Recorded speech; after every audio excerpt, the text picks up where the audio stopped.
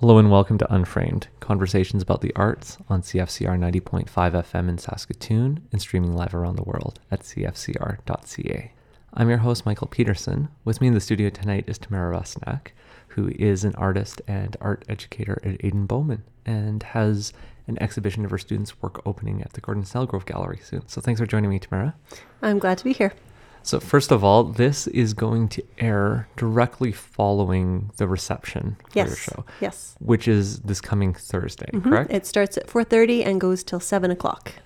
And then the show is up for another week? No, Or is that the end? It opens tomorrow, Monday, and it'll go until Friday.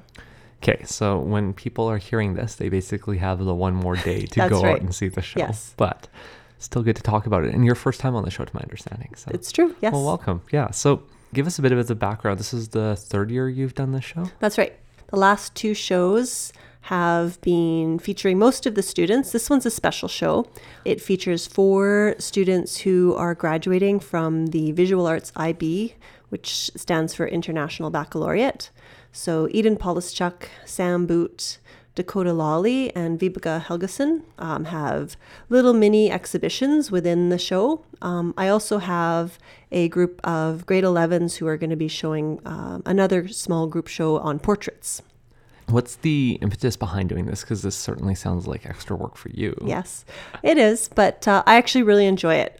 It's really important for me for the students to have their work outside of the high school, into the community. And so getting their work, and I think the Gordon Snellgrove is amazing by allowing us to use their space.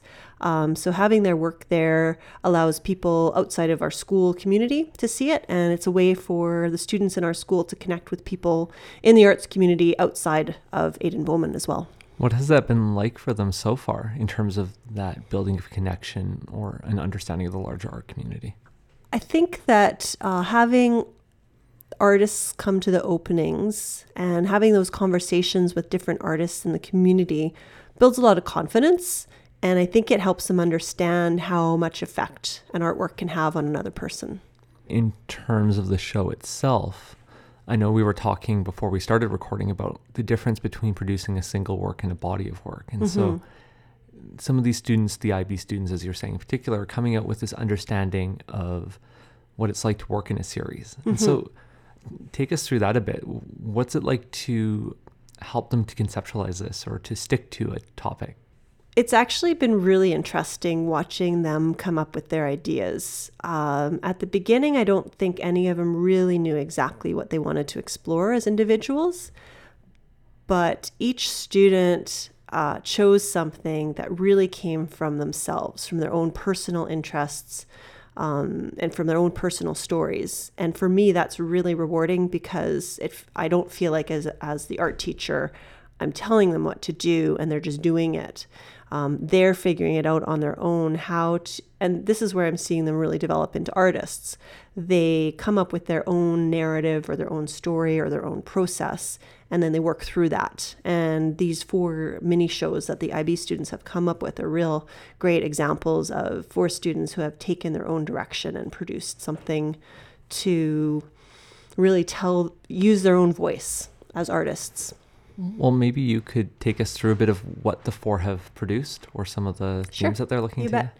So Sam is a musician as well as an artist, and he's really interested in things that are really poppy and graphic-y and bright colors. And so he was quite enamored with Andy Warhol and silk screens and pop art. And so you can see that influence in work where Sam was really interested in the process and coming up with finished pieces. And so his work kind of is reflective of finding success through the process.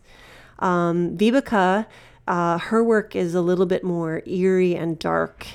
She has paper mache figures. It's in a corner. There's branches, and it comes from her personal story. Eden's is also based on her personal story. She's created this magical tale that's based on a health condition that she has, and it's really beautiful and gentle, and it's told so wonderfully. And she uses artifacts from the hospital as well as her own illustrations.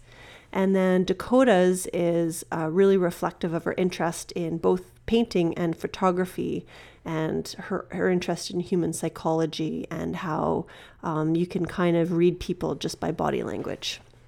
Well, you were mentioning a couple of them that are installation based, which is certainly different than what I was exposed to during, high school art. Me too. But yeah, and I'm assuming that has to be a challenge too in terms of preparing it at the school and then actually having that time to install. Mm-hmm. Well, the students were actually working on their work at home a fair bit. I believe that some of the students probably turned their homes into studios for a period of time. I think there's a lot of support from family members as well for some of the students making their work. But yeah, I think it might even be a little bit of my influence as a person who really enjoys installation and in that immersive experience of art where you can kind of walk into a space and feel that. So a couple of the students went in that direction, and I think it was really successful for them. Well, and certainly pushes those, it pushes them to consider something very different. And then are they there with you that weekend then in the Snell Grove installing? Yes. Yeah, they were there with me this weekend. So it really does take a commitment from the students and, yes, like you say, from the parents. That's right. Yeah, they had to find a way to transport the material to the gallery. They had to commit at least a few hours this weekend to set everything up. And they also had to write artist statements for the work as a whole, as well as for each piece within their series. Well, and just to talk about a couple of them, you were saying Vivica, yeah. Vivica, her pieces are like, when you were showing me those photos, there's branches, mm-hmm. like you say, there's this figure, but it's really creating a bit of a world back there for her. Definitely. Yeah. I think she had a vision of what she wanted it to feel like. And I think that sort of feeling really drove what her art, in some ways they are individual pieces, but when you look at them together, it really does feel like an installation. Well, and then Eden's, there's a wheelchair and mm-hmm. there's a few other pieces. So bringing, again, some of this equipment in. Mm-hmm. And is there writing with hers as well? Or is it? Yes. There is. Yeah, there is. So she actually tells it's a little bit of a graphic novel style story. And so there's images with words that recount a tale about sort of a magical being, and it's connected to artifacts that are in our world as well. So there's kind of a really beautiful contrast of imagination and reality. And then you said in the past it had been more focused on bringing all your students in. Is that right? Or a large number? Yeah. This year I decided to focus on the senior students, largely because we wouldn't have had enough space right. for some of the younger students. And so, yes, it was just mostly the senior students who exhibited this year. But just that opportunity for the students to come out and have an exhibition in a professional space. I'm guessing not all of them, as it was, but that it pushes them or mm-hmm. asks them, maybe it gives them a reason to engage a little further. Mm-hmm. Yeah, I think that I don't know that some of them know what's happening until they get into the gallery and then they see the work hung up on the wall, and then they understand that, it changes. It changes the way you see the work when it's displayed in a professional way amongst other students' works, and they all kind of collectively mean something together. And some of the other students who are coming in over the weekend and seeing the work hanging up on the wall, I could tell that they were really excited and were feeling really confident about their work. And then we're like saying, I'm going to bring my friends and family to the opening so they can see this. So I think there's a lot of excitement and pride generated by doing this. This isn't the first time you've done this, like you're saying, but also this isn't the first project that you've brought them in. You've also been part of Nuit Blanche for that's right. a couple years now. Yeah. Is this 2 years or 3 years? This is the second year we've done it, yeah. Where you've been creating a project with your students again. Yes. The first time we did it, it was more driven by myself and the team that I was working with. We came up with an idea, and then we got the students involved creating something for the project that we had designed. And this year I wanted the students to have more voice, and so I tried to get them involved in designing what this Polar Pop and Pizza Box exhibition would kind of look like. And we came up with it largely together through trial and error, not even really sure what was going to happen until we got out to the site. So take us back a bit to the conceptual part, the Polar Pop, the igloos. I've been involved in Nuit Blanche, so I understand this, but for some of our listeners who may not have been, if you want to give us a bit of the backstory of where this came from.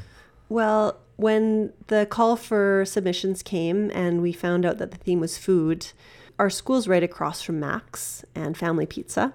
Yes. And every day I would see dozens of Polar Pop cups, which are non-recyclable, and one-use pizza boxes just coming into our school. And the Polar Pop cups just seemed like they could be be transformed into something else. And so it connected with this theme of food. So I sort of brought the idea to the students and asked them if they'd be interested in working with these and kind of coming up with ideas. And so we spent a few weeks just sort of thinking about what it could look like. And we had lots of different ideas come forward and lots of just experimenting with the materials and seeing what they could do. And ultimately, it was just turning the pizza boxes into triangles and gluing the Polar Pop cups together. That seemed to be something that we could work with, and that could kind of evolve as we worked through the process. But this idea of expanding for the students what art materials are or what an art outcome can be. When I was going to high school, it was very much using traditional materials, clay, paints, pencil and crayon, like those kind of things. Yes. Where now it's thinking of using for students, these are the materials and the outcome is going to be a light-based installation in a park. I have to assume for some of them, this is, challenging a bit what they had sort of come in with. Yes. When we were coming up with the ideas, a lot of them wanted to turn the Polar Pop cups into a giant Polar Pop cup and turn the pizza boxes into a giant pizza, which is, those are great ideas. But I was also trying to get them to think about a little bit outside of like what maybe we would expect. And so we went through many, many ideas. And I think when I go to art galleries nowadays, I see so many different types of materials and artworks that I try to bring in what I'm seeing back into the classroom so they can start thinking about art in new ways as well. And start to dialogue with a contemporary art practice as opposed to more of the historical? Yeah, a little bit of both. I like to teach modern art. I love modern art, and I think it's really important to understand the evolution of art. But I also think that students need to understand that art comes from a place, and it comes from a context, and it comes from, a situation. And so the work that's being made now is very influenced by our lives right now. And the work that was being made back then was very influenced by their lives back then. And like just these materials that we have influenced our project. So we were talking before, you had a phrase, was it hand, heart, and mind? Yes. Okay, so explain that. I think, well, for me, I think I enjoy an artwork most when I can see there's when the person's made it, they've used their hands, they've used craft in some way. They've also engaged my mind. They've made me think about something in a different way. And they've also, and for me especially, I like to be emotionally connected to the work that I look at. And so I think it's really important for the students who want to develop skills to develop their skills and get really, really good at what they want to do. I also think it's really important for them to understand that art can be meaningful and art can change people. A really good artwork can connect two people and make them talk about something and can change both of their worldviews. And we were talking about that balance you'd mentioned between having skills-based art or having the skills to create aesthetically successful pieces, but also the conceptual side, and that you're often looking in students to develop both, right? Yeah. And because I assume at the younger ages, it's really the skills that you can teach. Is that right? Or yeah. Usually for the first year in Art 10, I tend to focus on developing skills, but I do want them to also think about what their work means. And so we do, I tend to start with a comic unit where they have to write a story about themselves, where, we learn a bunch of drawing skills, but then they have to write a story that actually has some kind of meaning. And when they make their work, they also have to reflect. I get them to do reflections on their projects, and I feel like that's starting to connect. What did you do, and well, why? Why did you do those things? Why did you make those artistic decisions? And questions they've probably never been asked before. I don't know. I'm not sure. I bet there's some elementary school teachers out there who are doing a great job of engaging them and thinking about that. Some of them do come in with some pretty amazing ideas. Okay. But yeah, it is, for some of them, it is the first time thinking, oh, an artist actually has an intention behind what they're doing, and they're trying to communicate messages, and some of them are trying to change the world. So. Well, and going forward for students, this idea that if you have something you're trying to say, even if you might not be at that moment, as a high school student, the best technician, that, a lot of those who end up staying in art, I think, are those who have something to say, or who can engage with the world, or who can interpret it or make us look at it differently. And so I just remembered, at least for me, when I got into university out of high school art, it was quite a change in terms of how art was viewed. And then even since, when you're, like you say, when you're going to galleries and seeing the work that's done, it's oftentimes contemporary works are more focused on the conceptual. Yes. And so I think I just think it's interesting to hear that that's being brought into high school now. And I think partly it's my own learning and transition as an art teacher. Over the course of the last few years, I think I value the ideas side more than maybe I used to. For instance, an artist like Philip Guston, who I love, is not someone we would necessarily call, like, his artwork, when we look at it, it's kind of sloppy, and it's not like beautifully aesthetic, but for me it's really powerful and communicative, just because of the way that he's manipulating his materials. So it's masterful in communication, but we wouldn't argue that it's masterful in realistic representation. And as you were saying about your own experience, did some of this start to change then when you went back for your master's? Yes. Okay. Significantly, yeah. So this was am I getting right, 2011? Or I finished in 2011. Okay. Yeah. And then I took a few years off from teaching, and then I went back and I started at Aidan Bowman in 2013. So where were you teaching before then? I was teaching at a high school in Richmond, BC, just outside of Vancouver. Oh, wow. So so quite a change. So then came to Regina for your master's. That's right. And then moved to Saskatoon to teach. Okay. Yes. Were you from the prairies before then? Yeah, okay, I was born in Regina. You are. Okay. Yeah. And then started coming home then. That's right. Yeah. Okay, but take us a bit, because I know that it's becoming more and more the norm for art teachers to have a master's, but certainly not everyone who's teaching at the high school level has a master's degree. So what was that? You said it changed quite a bit. What was that like, going back and getting to spend time on your own practice? Well, or more time on your own practice, I guess. What was it like to spend time on my practice? And how did that change when Me you're as a teaching? teacher? Yeah, a little bit of both. I think that it changed a lot. I left teaching, I think, more with a focus on as a technician teacher. I didn't really know how to teach kids to talk about art and to think about art and to write about art. And It's then a challenge, yeah. Going through that process myself and having to do that having to do that daily made me pretty good at it. And so now I think I can really support students in thinking about art and talking about art and articulating themselves. And so I feel a lot more confident about doing it. And so I think that I incorporate that into my program more so because I know how important it is too, as an artist, to be able to say, well, this is what I'm trying to do. And being able to say that in a very clear way.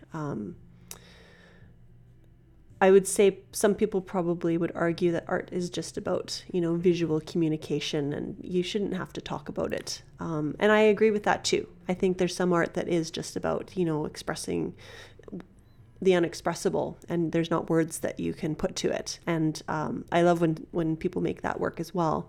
But for the students who might want to create a voice and articulate what they're trying to say, I feel like I have some better skills now to support them in that. So I think that's one of the reasons I'm bringing it into my program more.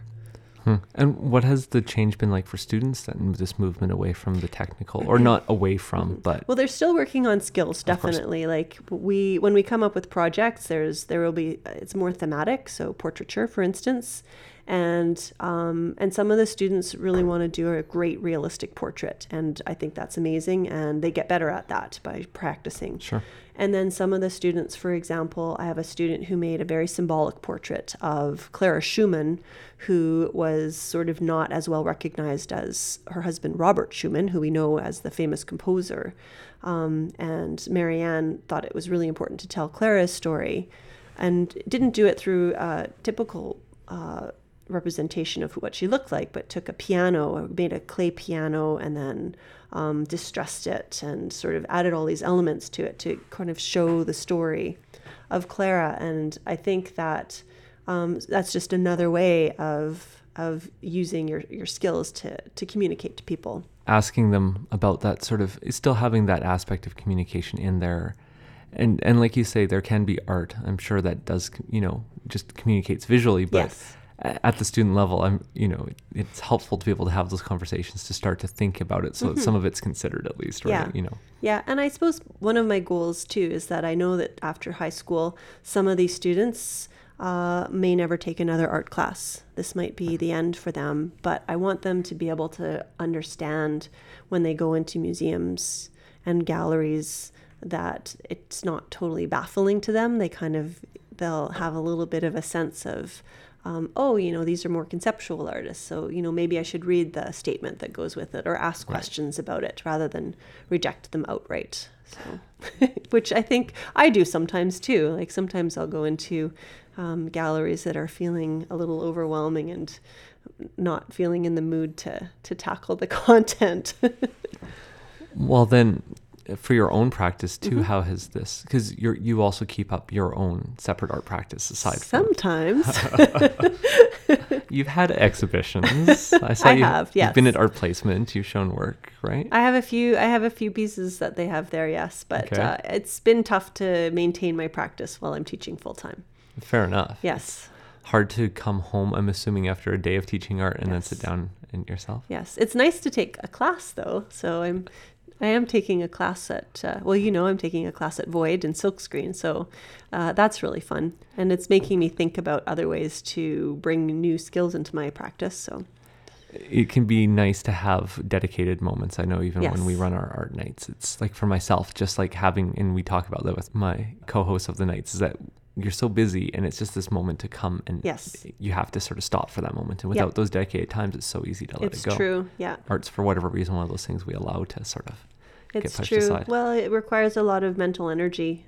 Sometimes it requires a lot of physical energy as well. And at the end of a long day of teaching, sometimes all you want to do is kind of relax. So Well, sure. But tell us a bit about the work that you're doing when you have time. Is it still installation based then? Or- yeah, I would say that the work that I'm imagining doing in the future has drawings in it and sculptures that are definitely connected to each other. I've been creating these drawings of imaginary objects and arranging them on a page in a somewhat, I guess, museological kind of display. And so they kind of look like they might be artifacts, but they only exist in my mind. Okay. And so one of the challenges for me is I want to start maybe creating them in three dimension as well. But I also want to start making objects that then I would also turn into drawings too. So kind of a little bit of a back and forth. And is there like an ecological focus to this, or any kind of conversations that way? I when I was looking at them, I was trying to see if I could read that into it, or if I'm just projecting onto it. But. Well, I have in my practice, I do tend to focus on using sort of low, like non-toxic and natural materials. So I have been using pigments, natural pigments for the backgrounds, and then using ink, and then for the sculptures, probably using things like wood and basket weaving and felting and wax. Okay. Just more kind of I don't know what the word would be, like just Non-synthetic or something? Yeah, or? non-synthetic, I guess. Yeah. When you say these natural dyes, are you making, or natural pigments, are you making these yourself then? Or? Well, you can actually get them online. So Okay. I have found a few just by digging around, but I also buy natural pigments online as well. Sure. But then building from that, do your students ever get to see your work, or is sometimes, yeah, sometimes, well, with the students, especially when it comes to the IB students, when they have to come up with a project, I'll talk about my master's project and sort of the story behind it and how I kind of created this narrative and just as a way to model to them. And then I'll also show other artworks and how they've created a body of work as well. And we do artist visits. Last year we got to visit Marie Lanou in her studio. Great. And then we also visited Jeff Noctegal in his studio. And I think the students seeing the two contrasts between the way those two artists work was pretty just very eye-opening for them. Even the way Jeff and Marie talk about their work was very different as well. I'm sure. And students loved both artists for very different reasons. So. It's interesting when you were talking to go back to when you're talking about the class and that idea of looking at how you can bring different material practices in, that I feel like that's probably giving you one of these rare opportunities for yourself to be learning something fair. Not that you don't know it already, but learning it in a different way. Sort of like, because I'm sure so much what you're showing these students is, what's fun is that they get to learn it new in front of you, right? And have that exploration. And so it's giving you a bit of that chance too, and to experience that again, maybe. Yeah, they often I'll see students do things with materials that I've never seen before, which is great. So yeah, I definitely learn from them as a teacher. And I remember too, it was always one of my favorite times was when I didn't really know what I was doing with the material. Like, there was something sort of magical about that, right? Yeah, it's one of my favorite things about being an artist is like that moment of what happens if, what if I take this and put it together? Actually, one of the pieces for the show that's up, Jordan Whitenecht is a student who made this beautiful, it's a portrait of a soldier, and I told him, we sort of came up with this thing together where he started with a chalk pastel background and then painted acrylics on top.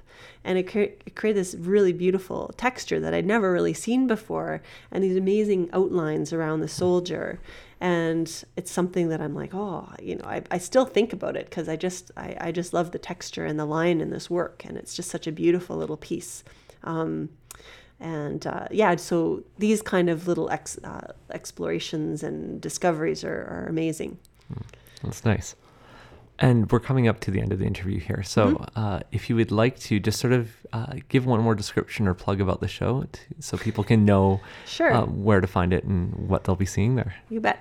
So the show is called It's Personal, and it is a show featuring 4 IB visual arts students at Eden Bowman. Eden Polischuk, Sam Boot, Vibeke Helgeson, and Dakota Lawley, as well as a grade 11 series of portraits. It's up at the Gordon Snellgrove Gallery at the University of Saskatchewan. It starts Monday, November 14th. It goes until Friday, November 18th, and our opening reception just ended. It goes from 4:30 to 7 on November 17th. Well, thanks again for joining me, Tamara. Thank you very much for inviting me. Again, you've been listening to Unframed, conversations about the arts on CFCR 90.5 FM in Saskatoon. A reminder, you can always comment, follow us on social media. We're Unframed Radio on Facebook, Instagram, and Twitter. If you'd like to hear this episode or any of our past episodes, you can find our podcast at unframedradio.com or on iTunes.